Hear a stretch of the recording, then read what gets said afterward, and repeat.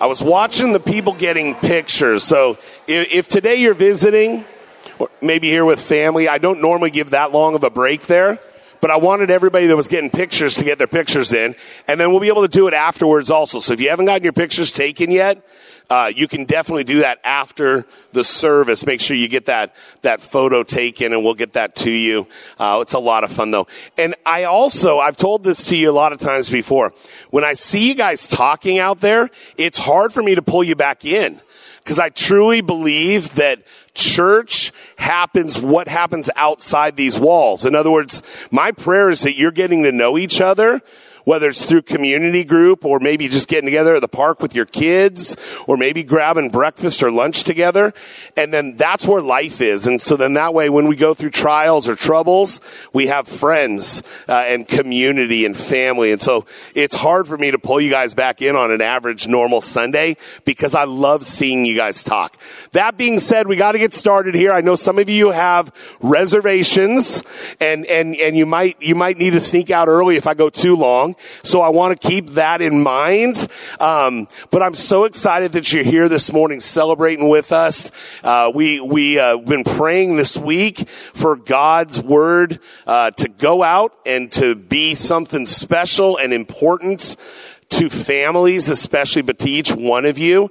And I do want to wish just a happy Mother's Day to all the mothers who are here. We're so glad that you're here. We're so glad that you are the person that you are.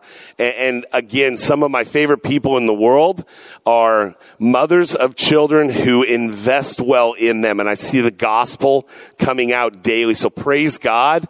I thank God for my mom, who was in prayer behind my life for a long time. And after 20 years of working at Costco Wholesale, when I stepped out 10 years ago and became a pastor, she had been praying for me. My wife, of course, praying for our kids. Some great examples amongst you guys, too. So happy Mother's Day. We love you guys. I want you to know that God loves you, that your value is not just that you're a mother. That's just part of who you are. The value for each one of us sitting in this room is that God created you exactly who you are, and He loves you, and you have value because of that. And I want you to know that. So each one of you should hopefully leave here feeling encouraged and loved, because that would be my goal for today. We are in 1 Samuel. We're preaching through 1 and 2 Samuel. And this has been a great study so far. At least I'm enjoying it. Lessons from leaders. We're going to see leaders who are leading well, and we're going to take some notes of what they're doing, and we're going to become better people because of that. We're also seeing a lot of things out of the leaders of Israel that are not so great. So we're taking those and we're flipping them. How can we do better than they did? And we're learning from that too. And I really love that the Bible shows both sides of the coin. The Bible doesn't just present perfect people and say you need to live up to the standard, but the Bible says these are people and God loves people. And when we fail, right, God brings a fresh start to our failures. I know that I've experienced that in my life, and maybe that's resonating in some of your guys' hearts. When you go through a failure, when you go through a tough time, when you just things don't go quite as you planned, and then God gives you a fresh start. And it looks different in each one of our lives. Can't really write a book about it because for every single person that I talk to, it looks a little bit different. But we can see God's faithfulness from Genesis through the book of Revelation. We can know, we can trust, and we can believe that He is good and that He's going to bring that fresh start. For some of us, it happens a little quicker than others, and for some people, they might wait for it a long time, and yet God's faithfulness is still there. And so we're in Samuel. That's a narrative, which means it's telling a story. If you remember really, really early on, we talked about when we're going through these stories, we want to look for a couple of things. Who God is, right, in the story that we're looking at. Okay, who is God? What is He doing? What are His attributes? All those important things. So who God is, and what truths are we able to learn? We can see, we can glean, right? And we can see in our own lives. The second thing is that we look at how God and humans interact in regards to that particular truth in that story. And so we're in a narrative part of the Bible, and we're just going to preach through the entire book, looking at this entire story, looking for God's hand in that. Now, the context of 1 Samuel, if you haven't been here and you don't know 1 Samuel, that's fine. But it started out where God had put judges and priests over his people, and he said, I'm going to be your king. And over the last few weeks, we looked at that, especially that God says, I am going to be your king. I don't want you to be like the rest of the nations who have a man as a king, but I'm your king. That was all the way back in Deuteronomy, right around the time of the Exodus, when the children of Israel left Egypt to go to the promised land. God said, I will be your king.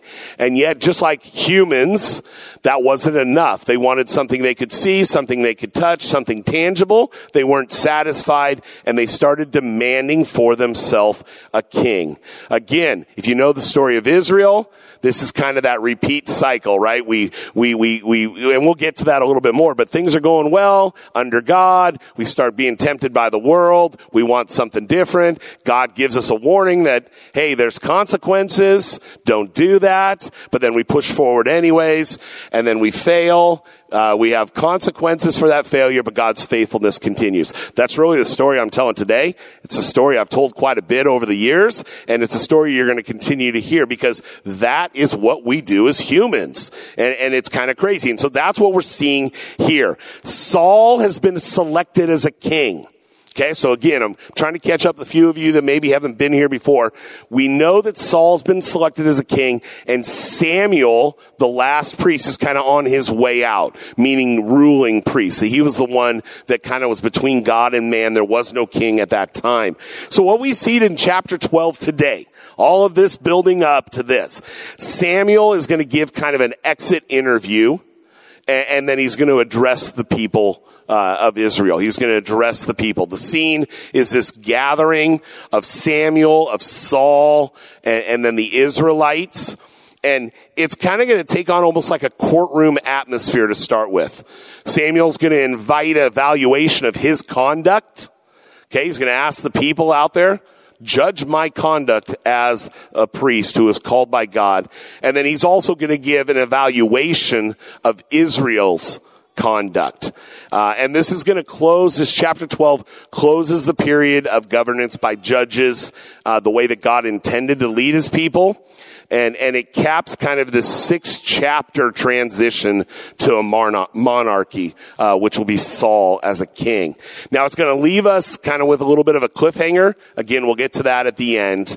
But what is Israel going to do? Even though they're coming through this time right now of sin and rebellion by demanding a king, even though that wasn't God's intention for them, God is going to give them the king, and he's going to give them a fresh start, right? And so today we're going to see that God brings a fresh start to our failures. God brings a fresh start to our failures. Now, over the years, personally, there have been seasons where I don't feel close to God.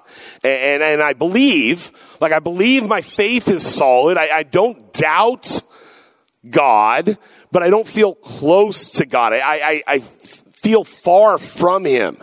And I think I can live there for a while. Like if I'm not getting up in the morning and I'm not praying or worshiping God or reading, if I'm not doing those things, I can get through a couple of days. But anything after that, man, the relational closeness starts to suffer. And I start feeling like, wow, I'm drifting here. I mean, there's something wrong here. Now I can point to things that contribute to this happening, to this feeling, things that I've started identifying, stuff that you would obviously know also. Am I spending time in prayer? Am I spending time in his word? Right? Am I worshiping on my own? Right? Is there a part of me that's still serving? Right? Because we were created to serve people. So throughout the week, am I serving? Am I serving my family? Am I serving at work, even if I'm the boss? Am I serving in my community? Am I serving when nobody's watching me? Those are the questions we need to be asking ourselves, right? Because we need to be living what we're doing here on Sunday, we need to be living throughout the week in our community, right? What's going on in our community. And so there are times in our lives where or my life, I should say at least, that I feel distant from God. And if I'm talking to somebody, I'll use that kind of a word. Like, I don't feel close to God these days. And so today, as we look at this passage, there's a couple of questions that may resonate with you.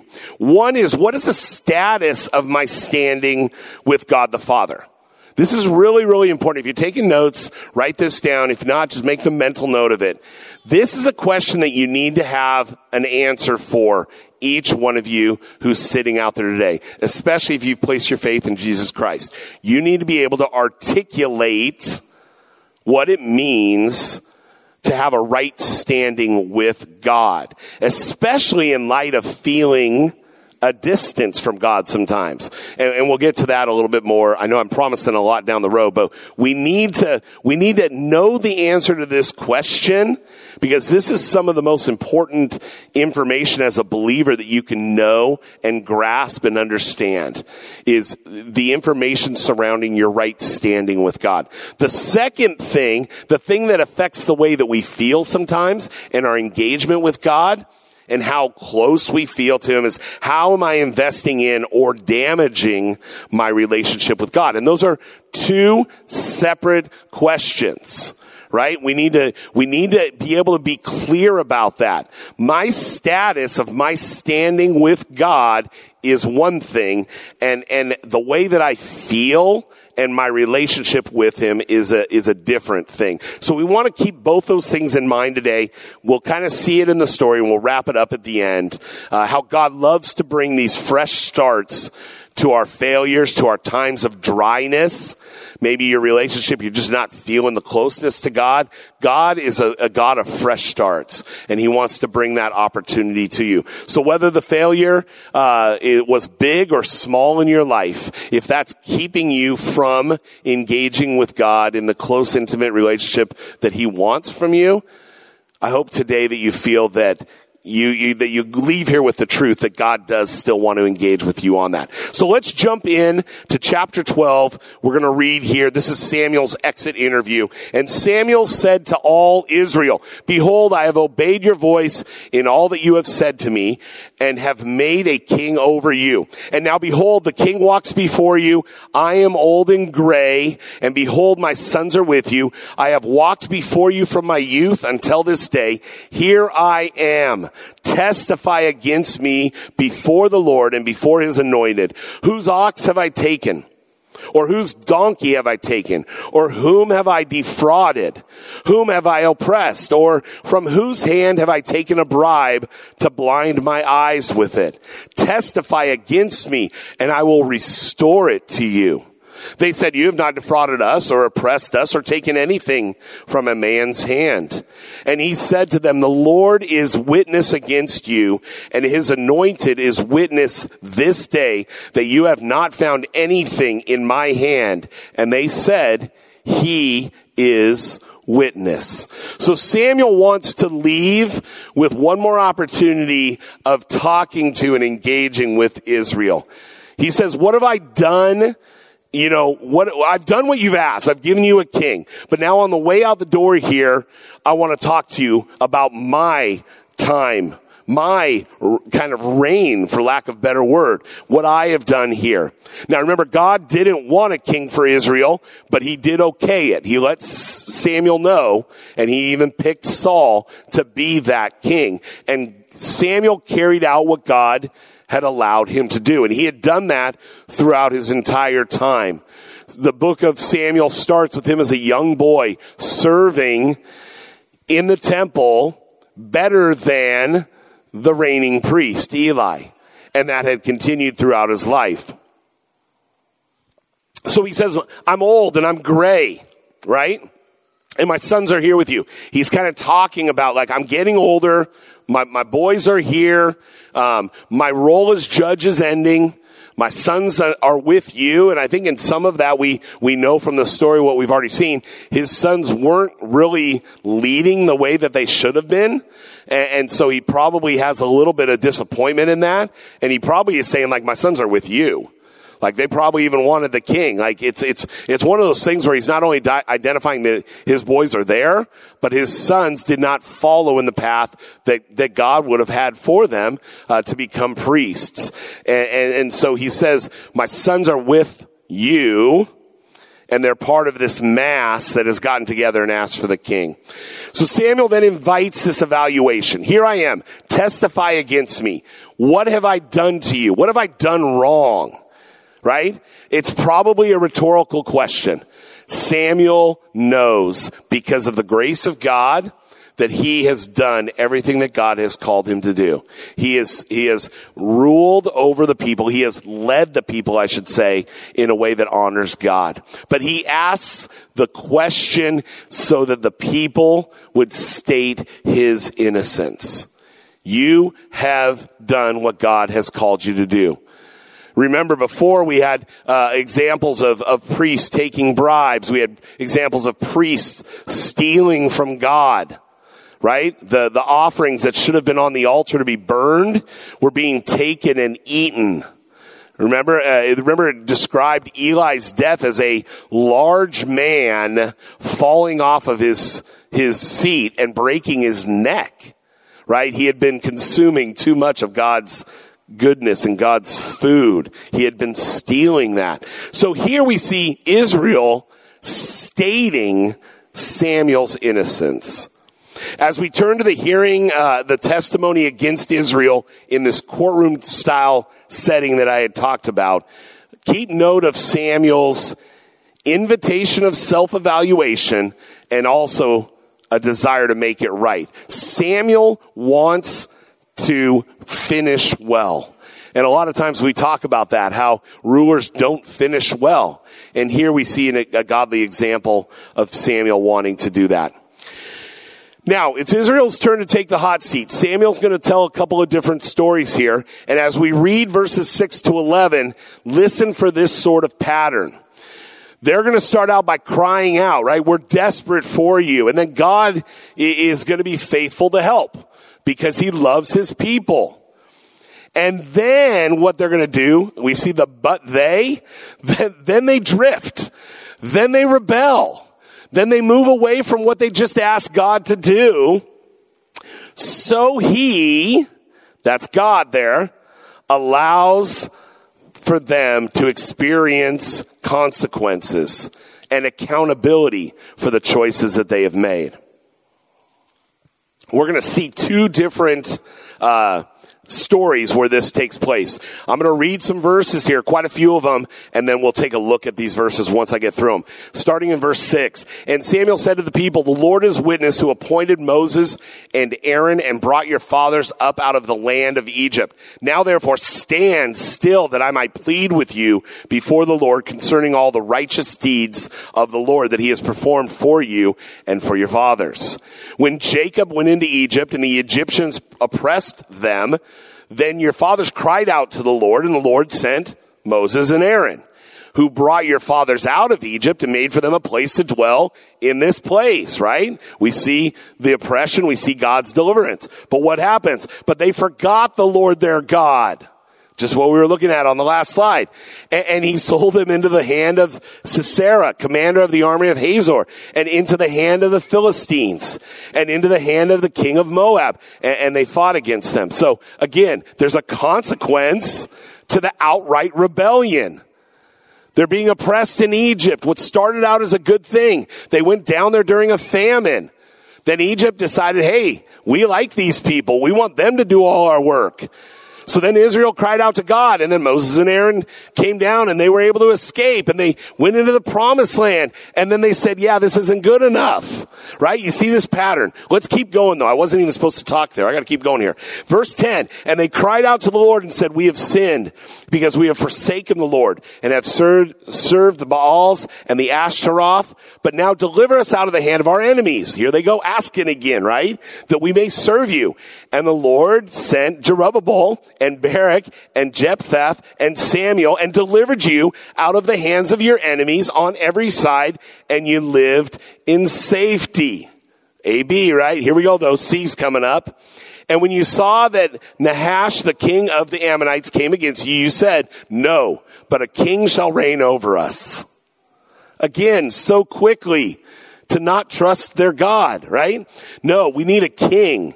When the Lord your God was your king, and now behold, the king whom you have chosen, for whom you have asked, behold, the Lord has set a king over you. Israel cries out. He comes in and delivers. Then they rebel. And then there's consequences, and yet God's faithful to them, allowing them to go through this.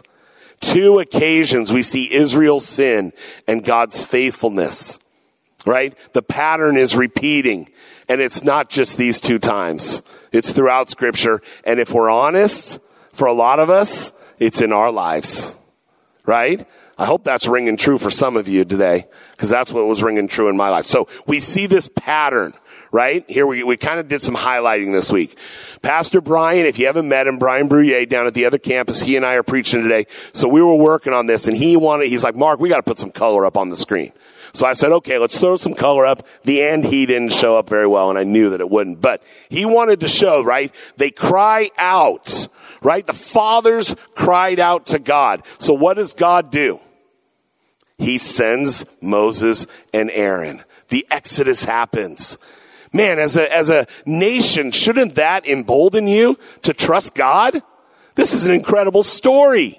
If you haven't read it, go back to the book of Exodus and read. This is really cool stuff. But what do? They forget the Lord their God. Oh man, how could they do this? And yet, when I was praying over this passage this week, how many times have I done that? Right? I see God. I see his faithfulness. He provides for me. And then I turn my back on him. I look away. I say, the world is offering me this. It's enticing. I'm tempted to be short with my family, to live in anger, to be upset with somebody. Right? I mean, so I get upset at Israel. I say, how could you do this? Look at these stories. And yet, if we're honest, we do this ourselves, right? So, but they forgot the Lord their God, and boom, he sold them into this pattern of pain and destruction, right? And yet God's faithfulness continued to be there with him. Let's go to the second slide that we already have read through. They cried out to the Lord again. And the Lord sent everyone to help, all these leaders, right? Ending with Samuel, right? So he's talking about himself. Me, I'm here. And you said to me, no, I need a king to reign over us. Again, God had brought him to a great place. Safety, security. One little thing happens, they push the panic button. We need a king just like everybody else. And so God sets a king over. Israel repeatedly drifts away from their loyalty and their obedience to God. Believed and chose their own ways over God's ways. And ultimately forsaken their God.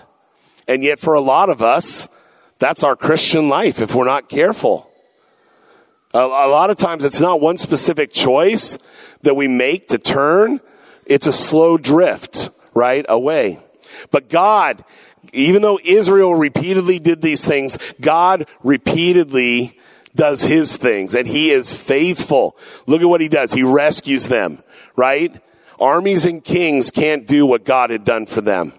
The stories that those people had lived through that we look back on now in history are incredible acts of God, right? God lets them, or he rescues them. He also, though, lets accountability take course. There's consequences that are going to happen for Israel, and there are consequences in our lives. When we choose to rebel, when we choose to sin, when we say my way over God's way, there are consequences.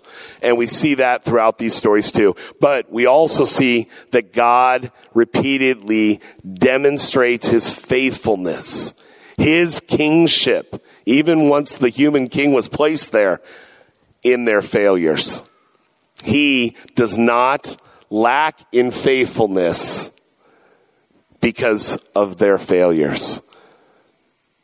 God will not be not be faithful to you because you have failed him. God brings a fresh start to our failures, and he's going to do that for Israel. He hits that reset button, right? He wants to give them a fresh start. Verses 14 through 25, the end of this chapter starts with, if you. Samuel is going to leave the people with information. If you, and we'll read it here in a second, and then he'll say, then God, right? A reminder of God's ultimate power and authority and faithfulness and goodness. If you, then God. So let's read through the end of the chapter here. We're going to see this demonstration of God's power and his authority.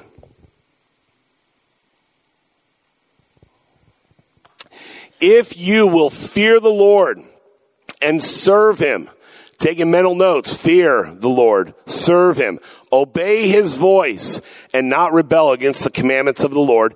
And if both you and the king who reigns over you will follow the Lord your God, it will be well. But if you will not obey the voice of the Lord, but rebel against the commandment of the Lord, then the hand of the Lord will be against you and your king. Now, therefore, stand still and see this great thing that the Lord will do before your eyes. Is it not wheat harvest today? I will call upon the Lord that he may send thunder and rain, and you shall know and see that your wickedness is great, which you have done in the sight of the Lord in asking for yourself a king. So Samuel called upon the Lord, and the Lord sent thunder and rain that day. And all the people greatly feared the Lord and Samuel. And all the people said to Samuel, pray for your servants to the Lord your God, that we may not die. For we have added to all of our sins this evil, to ask for ourselves a king. And Samuel said to the people, do not be afraid. You have done all this evil, yet do not turn aside from following the Lord. But serve the Lord with all your heart, and do not turn aside after empty things that cannot profit or deliver, for they are empty. For the Lord will not forsake his people for his great name's sake, because it has pleased the Lord to make you a people for himself. Moreover, as for me, far be it from me that I should sin against the Lord by ceasing to pray for you. And I will instruct you in the good and the right way. Only fear the Lord and serve him faithfully, but with all your heart, for consider what great things he has done for you. But if you still do wickedly, you shall be swept away, both you and your king. We see here at the end of chapter 12, Samuel, at the end of his reign, giving the children of Israel some stories from their history, reminders. And then he gives them a warning here. You have two different routes you can take, right? Have you ever been on a road trip, right? And you get to a place and you can either go right, you can go left. And maybe one takes a little bit longer, but the other one, that goes a little bit quicker, maybe it's not as beautiful. And so you got this decision to make. Which way do I go here? Well, our life is full of those. There are a lot of times in our lives, it's not a right and a wrong decision. It's a right and a left decision. You can go left. It doesn't mean that it's wrong. You can go right. It doesn't mean it's wrong. But there are decisions and there are consequences even in good choices. Not always, there are consequences even if you choose something that's not sinful. And so here, Israel is given two different routes. So kind of like you're on the road trip. You got two different routes you can take. If you fear him, serve him, obey him, follow him, all those things we saw at the beginning of these verses, what does Samuel say? It will be well. Samuel has given the blueprint to the Israelites in these verses. If you're a highlighter, highlight that. If you fear him, serve him, obey him, follow the Lord, it will be well. Now, he never promises it'll be perfect. You're still going to go through tough times. You're still going to have failures in your life, but God is faithful and will continue to be, right? And even though the healing, even though the consequences might take a while, even though things will happen because of the choices that sometimes you make, you know that God will be faithful through till the end. Fear him, serve him, obey him, follow the Lord, and it will be well. But if you do not obey the Lord, Samuel says, if you do rebel, the hand of the Lord will be against you. We see this time and time again in the Israelites' life. Israel's positive response to this shows that they have even learned, right? They've learned. They see what they're doing even now. They say, we have sinned. And then they ask Samuel to pray for him. Right? This is one of those things where they made a really poor choice. And it's been a while. Samuel tried to talk him out of it. Samuel went before the Lord. The Lord finally relented. And now the king has come into place. They've set the king over him. So it could look like, oh, they're only apologizing now, or they're only seeing their sin now because they've already gotten what they wanted. Right? And yet we still have to say Israel is seeing it in God's eyes. And they acknowledge here, we have sinned. And they ask Samuel to pray for him. And Samuel assures them of those gospel truths, those biblical truths that we talk about all the time.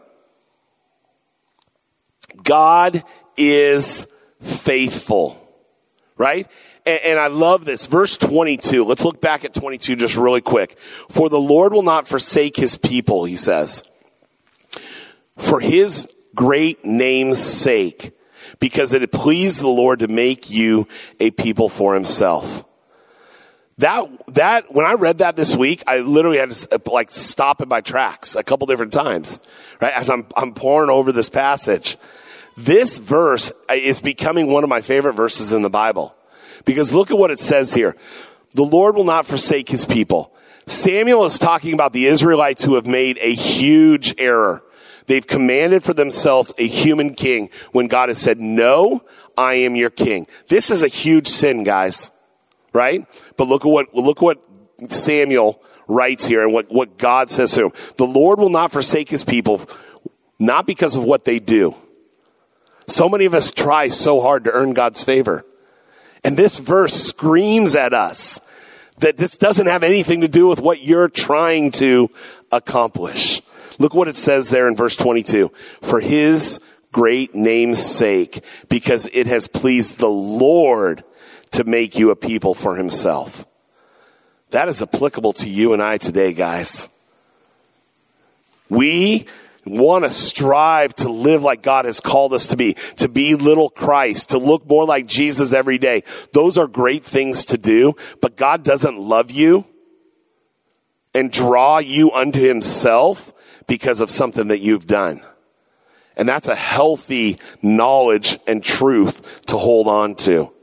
So again, if you got your Bibles in front of you, at least put a little check mark by verse 22. If not highlighting it, go back to it this week. This is an important thing. If you, then God, Samuel says, right? If you do these things, God will act this way. These are truths. And these are truths that are applicable in your and my life. And so as we're learning from these lessons from the leaders, right, we got to circle back here, right, to the very beginning here, what we were talking about. When you ask yourself, what is the status of my standing before God the Father? Now, there may be a more succinct way to ask that question, but you get the idea here. If somebody asks you, or if you're processing in your own mind, my standing before God, what affects that and what is it? That is something that you and I each need to be able to answer. And I think it does boil, we could talk about this for weeks, but it boils down to this. If I were to die today and I were to stand before God in heaven and he were to say, Mark Miller, why should I let you into heaven? The response to that, the answer to that is the blood of Jesus Christ is applied to my life. All the rebellion, all the sin that I have committed, you no longer see, God, because when you look at me, you see your son's blood that he freely gave on the cross, right? That application of the atonement that comes from the cross. And when Jesus was raised on that third day and showed the power over sin and death and hell, and then promised for an eternity with God, it's not based on anything that Mark Miller does, but that Jesus did it all, and he paid the price on the cross for you and I. That is what I was talking about at the beginning. If you're thinking about the status of your standing with God the Father, it has everything to do with him. And again, I think that applies, or that is shadowed there in verse 22. It's because God was pleased to do that for you. God called me unto himself. Right? And he freely gave me the gift of his son and the sacrifice on the cross. That is what affects my standing with God. And again, if you have questions on that, Pastor Dave or myself would love to talk to you today about that, or maybe somebody you came with, because that is all about the gospel message of salvation. That is putting your rebellious and sinful life on right with God because of what he has done. The second question, though, that we've talked about, how am I investing in or damaging my relationship with God? That is the thing about what I was talking about when I was talking about feeling far from God sometimes. Some of you might be out there going, I don't even know why I'm here today. I believe in God. I believe what you just said. I think I'm a Christian, or I know that I'm a Christian, but I don't feel close to God. When I try to pray, it's dry. I can't really worship. I can't get into God's word. That is that feeling close to God, right? And that's what we have to continue to work on together. We know the theological answer for what is our standing before God, right? Jesus, the cross. You can't be far from God. Once you're redeemed, you're redeemed. His work on the cross, he said, it is finished. It is done. And it's brought you into that right relationship with God if you've accepted that. But relationally, you may feel distant. But the scripture says that you are right with God. Romans 3 in verse 23 to 26 says, for everyone has sinned. We all fall short of God's glorious standard. Yet God, we all fall short. We all sin. Yet God, in his grace, freely makes us right in his sight. He did this through Jesus Christ when he freed us from the penalty of our sins. For God presented Jesus as a sacrifice for our sin. People are made right with God when they believe that Jesus sacrificed his life, the shedding of his blood, and he's freely giving that to you.